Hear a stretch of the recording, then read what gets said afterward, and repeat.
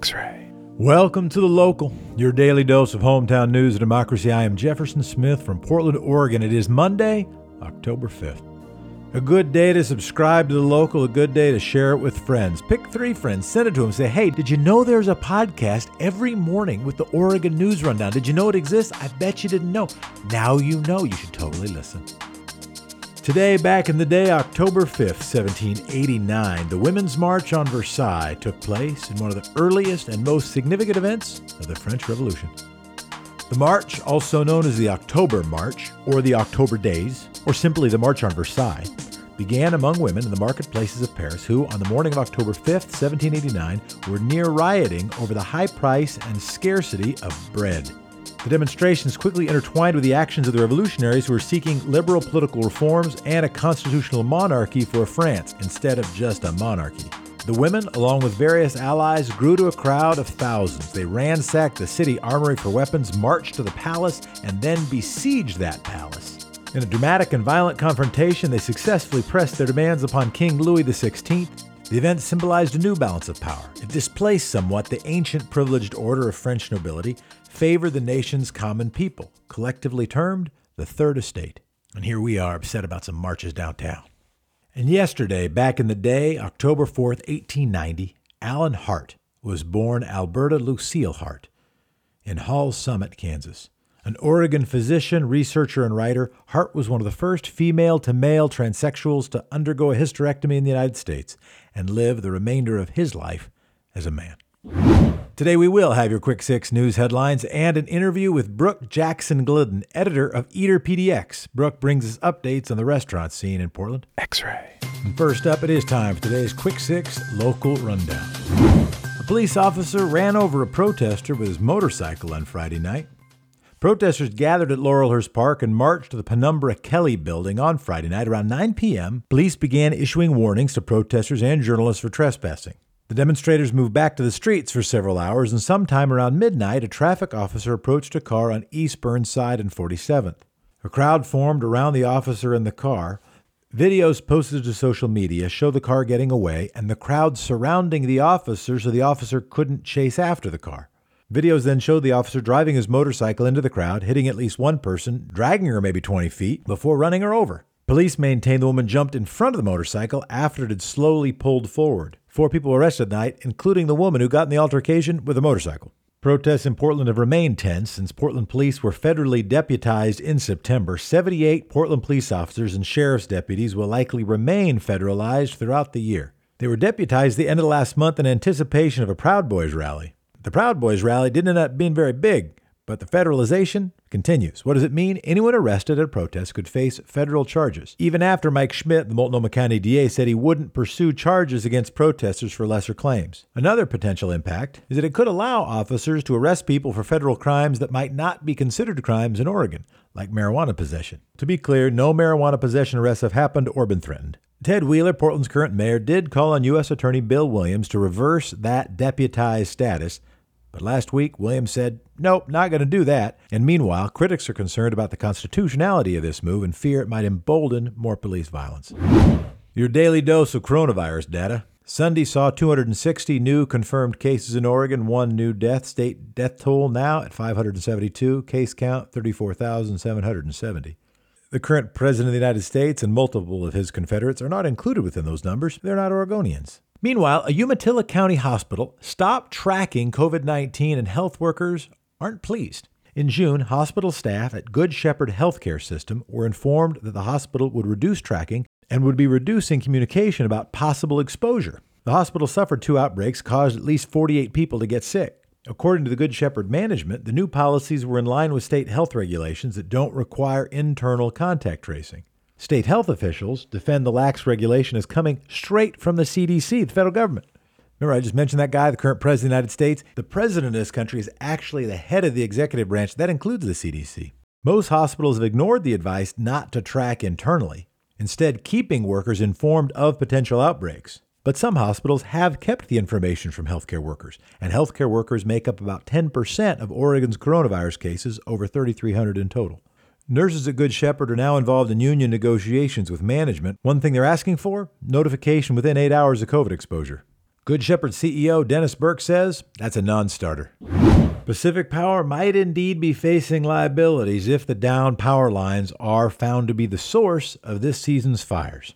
Some eyewitnesses say that power lines downed by a 3-day windstorm started several of the massive fires. On Friday, Oregon's U.S. senators sent a letter to the chief of the U.S. Forest Service and the Oregon State Forester asking for an investigation in the role that the power lines might have played in those fires. The power lines that ran through several fire centers, they're owned by Portland-based Pacific Power. People who were affected by the fires say the lines should have been turned off during the windstorm and the resulting fire advisory. If Pacific Power is found liable for those damages, they might have to pay up to $1 billion.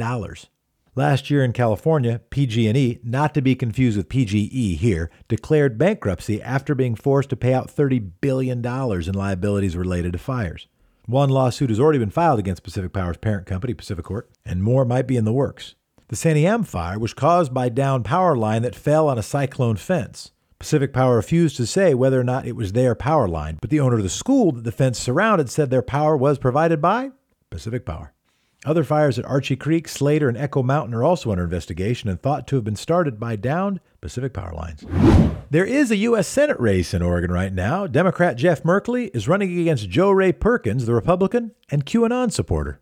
One of the many things on the November ballot is one of Oregon's 2 U.S. Senate seats. Why 2? Every state gets 2. Even if you're a tiny little state, you get the same number of Senate seats as a giant big state. We'll talk about that another day. Democrat Jeff Merkley, running for re-election, has been in office since 2009. His opponent, Joe Ray Perkins, ran for the U.S. Senate in 2014, didn't win, and for the U.S. House in 2016 and 2018, didn't win those. This year, she did win the Republican primary.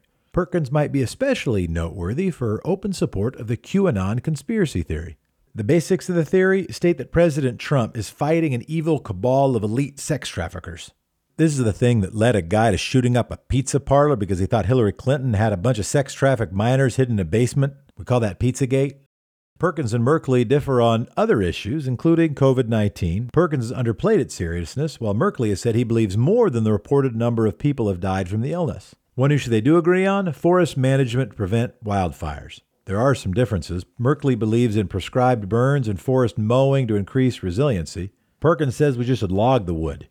Here's the quote: "The cost to fight those fires is way more than what it should be because we should be able to log a lot of that wood."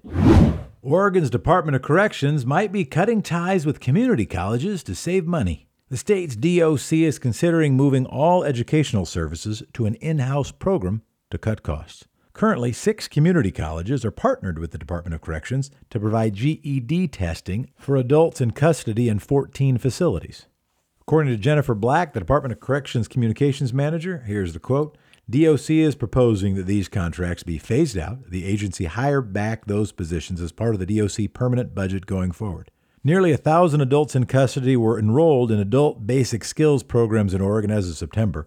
Black stated the pandemic had made contracting these services especially difficult, as outside educators weren't allowed to teach the classes in person. The DOC has a budget shortfall of about $110 million, has already enacted $25 million worth of layoffs and other cost cutting. Education contracts cost the DOC $16 million every 2 years, and due to funding issues, they're between $3 and $4 million short. The OEA, Oregon Education Association Teachers Union, is hoping that DOC will consider. They're concerned that without well-trained educators, those enrolled in the program won't receive a substantial education.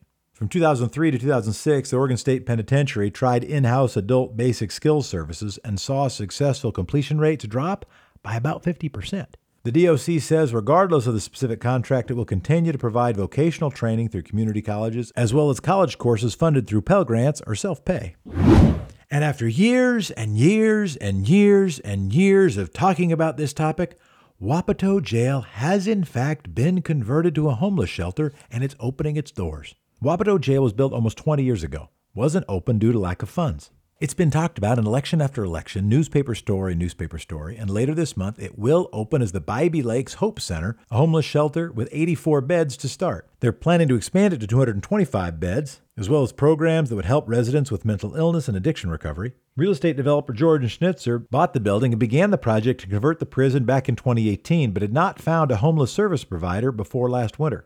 Alan Evans and Helping Hands Outreach Reentry Center stepped in when no other provider could pay for the space and the city refused to. Evans was able to secure $5 million in private funding and says the annual operating budget will be $1.2 million. The project faced a bunch of obstacles, including needing to get permission from the city to use the former jail as a permanent shelter. But a bill passed at one of the special legislative sessions this summer stating that cities had to approve shelters as long as they met certain requirements. Meanwhile, as we like to say, TriMet has agreed to send a special bus to the shelter, and that's important because the shelter's 12 miles from downtown. And that is today's Quick 6 Local Rundown. X-Ray. And now we have an interview with Brooke Jackson Glidden, editor of Eater PDX, who will be sharing news about the restaurant scene in Portland. Ghost kitchens, tipping in the pandemic, and finding hope. Here's Brooke Jackson Glidden speaking with me, Emily Gilliland. Thank you for joining us, Brooke. Good morning. Thanks, and happy to be here. Well, let's start with talking about Pok Pok. So this is a cherished darling of the Portland food scene. Thai restaurant has taken the pandemic very seriously, especially after Floyd Cardoz, a chef and close friend of the owner, passed from coronavirus. Pok Pok announced they would be closing most of their restaurants permanently, but the flagship location will remain closed only for the duration of the pandemic. Is Pok Pok in a position of privilege to be able to continue to lease their space without any revenue? Well, sure. I think that, that ends up being the case for a number of businesses right now, but I do think that Pok Pok's stature as a national name gives it, a certain level of privilege, and, you have to factor in, he's a white male business owner who has owned several restaurants in his career. There just happens to be systemic privilege that's associated with that. So I do think that he's in a particularly privileged position, though yet again he did close a huge percentage of his restaurants. So, it's tough on everyone. Yeah. Now, Pok Pok wings are going to be delivering through ghost kitchens. What the heck is a ghost kitchen? Right. So, this started to happen. It started to pop up in places like San Francisco a little bit earlier than it did here. These are basically delivery-only commissaries with a number of different, quote-unquote, restaurants within them. So, you might be on your delivery apps, like, Caviar, and you'll see a number of different restaurants that you can't really, identify. You can't locate them. They're probably within this one specific commissary, usually in, a food truck, that is doing a number of different things within that single space. So Reef Kitchens is the big name. They have kitchens around the Portland area and around the country. And they have housed a number of different brands. People may remember them earlier this year for their, short-lived Fuku launch, associated with the Momofuku brand, David Chang. But right now there's been a lot of local interest from local chefs, which has been interesting to see. Any idea what the work conditions are like in these ghost kitchens? Well, I think you could compare them pretty similarly to a food cart. Okay. It's small. People are working in these sort of small kitchen spaces. I think that things were probably much worse during fire conditions because it's so hard to escape the smoke. But, I would say that they feel pretty similar to a food cart in many cases. Okay. And are they held to a different standard because they aren't visible to the public? I think that they probably can get away with a little bit more than other places, but I will say that, you might spot a Reef Kitchens truck, in food cart pods. I believe there's one in Cartlandia. So, they are not quite under the same sort of, it's not like they're hidden in sort of different corners behind closed doors, but I do think that they get that sort of benefit of not having that, customer human interface. Got it. And any differences in pay to be working in these kitchens versus a consumer-facing restaurant? Interestingly, I've heard that Reef employees are paid decently well. The exception, of course, would be tips, right? You're not seeing the same sort of tips that you would see in any sort of business face-to-face with other customers. Because it doesn't have that human interface and tips that you would see on a delivery app. They go to the driver, not the person making the food or the person serving the food. So, that is sort of the main difference, I would say, compared to, say, a food truck. Got it. Now, you all have been doing some research about tipping during the coronavirus. Statistics gathered in the Eater PDX poll shows that 71% of us say that we're starting to tip more for both takeout and on-site service. What's driving the change? Well, I do think that people are uniquely aware of how much of a risk there is in service right now. You know, servers are putting their lives at risk when they are interacting with customers. There are some restaurants, say Gato Gato, that have these stations that are 6 feet away, so there's never a point in time when a server is actually within 6 feet of a customer. But generally, a lot of servers are getting close to a number of different people, and that does put them in a unique position. So people who are dining in, they want to pay more than they usually have been when they have that kind of experience. And a lot of people have just communicated that they are appreciative of the opportunity to dine out again once they didn't have that opportunity for several months. Yeah. So the smoke over the last couple of weeks gave us a glimpse into what the winter might look like to some extent, because we've been eating at restaurants more on the patios, outside seating. When the rain starts, that's going to be changing. Any insights into how restaurants are thinking about continuing to adapt for the winter season? You know, I've talked to a lot of different restaurant owners, workers, and my day to day. Most of them are pretty freaked out. There are quite a few that are sort of starting to think really actively about the ways that they're going to make their patios more winter friendly, either building overhangs or covers. I have one particular restaurant I can think of that is doing single-use blankets. So people have those, heaters, fire pits. Some people are considering opening their indoor dining rooms, but they feel really hesitant about it or don't necessarily want to do that. It's a last resort to just be able to stay open. Mm-hmm. But generally, I think we're going to see, regardless, another upsurge in takeout and delivery over on-site dining. Mm. And some recent news just this week, Top Chef is looking at Portland for their next season. What do we know about this? Yes. So it is now confirmed. There were rumors sort of circulating for a while, but Top Chef will host its season 18 in Portland, which is very exciting. There's going to be a certain level of exploration of the larger Oregon sort of Portland area. There's going to be Willamette Valley scenes. There's going to be stuff that happens in the Hood River Fruit Loop, the Columbia River Gorge, and Tillamook. But it is supposed to take place generally in Portland, in Oregon in general. What might that do for the restaurant industry here in our community and even within the region? Well, it always sort of brings attention. Anyone who is on Top Chef, or any time that a city is sort of centered in Top Chef, people learn more about those restaurant communities. Mm. So there is a definite possibility that it might bring a little bit more attention to this region. We have waited a long time to have a Top Chef season. So this is definitely exciting. And there will be I will say that Gregory Gourdet is a confirmed guest judge. So, there will be some Portland presence specifically on the show this season as well. But generally, I think it's going to celebrate the region as a whole. We don't know much about contestants yet, as far as I know. So, there's still more to learn.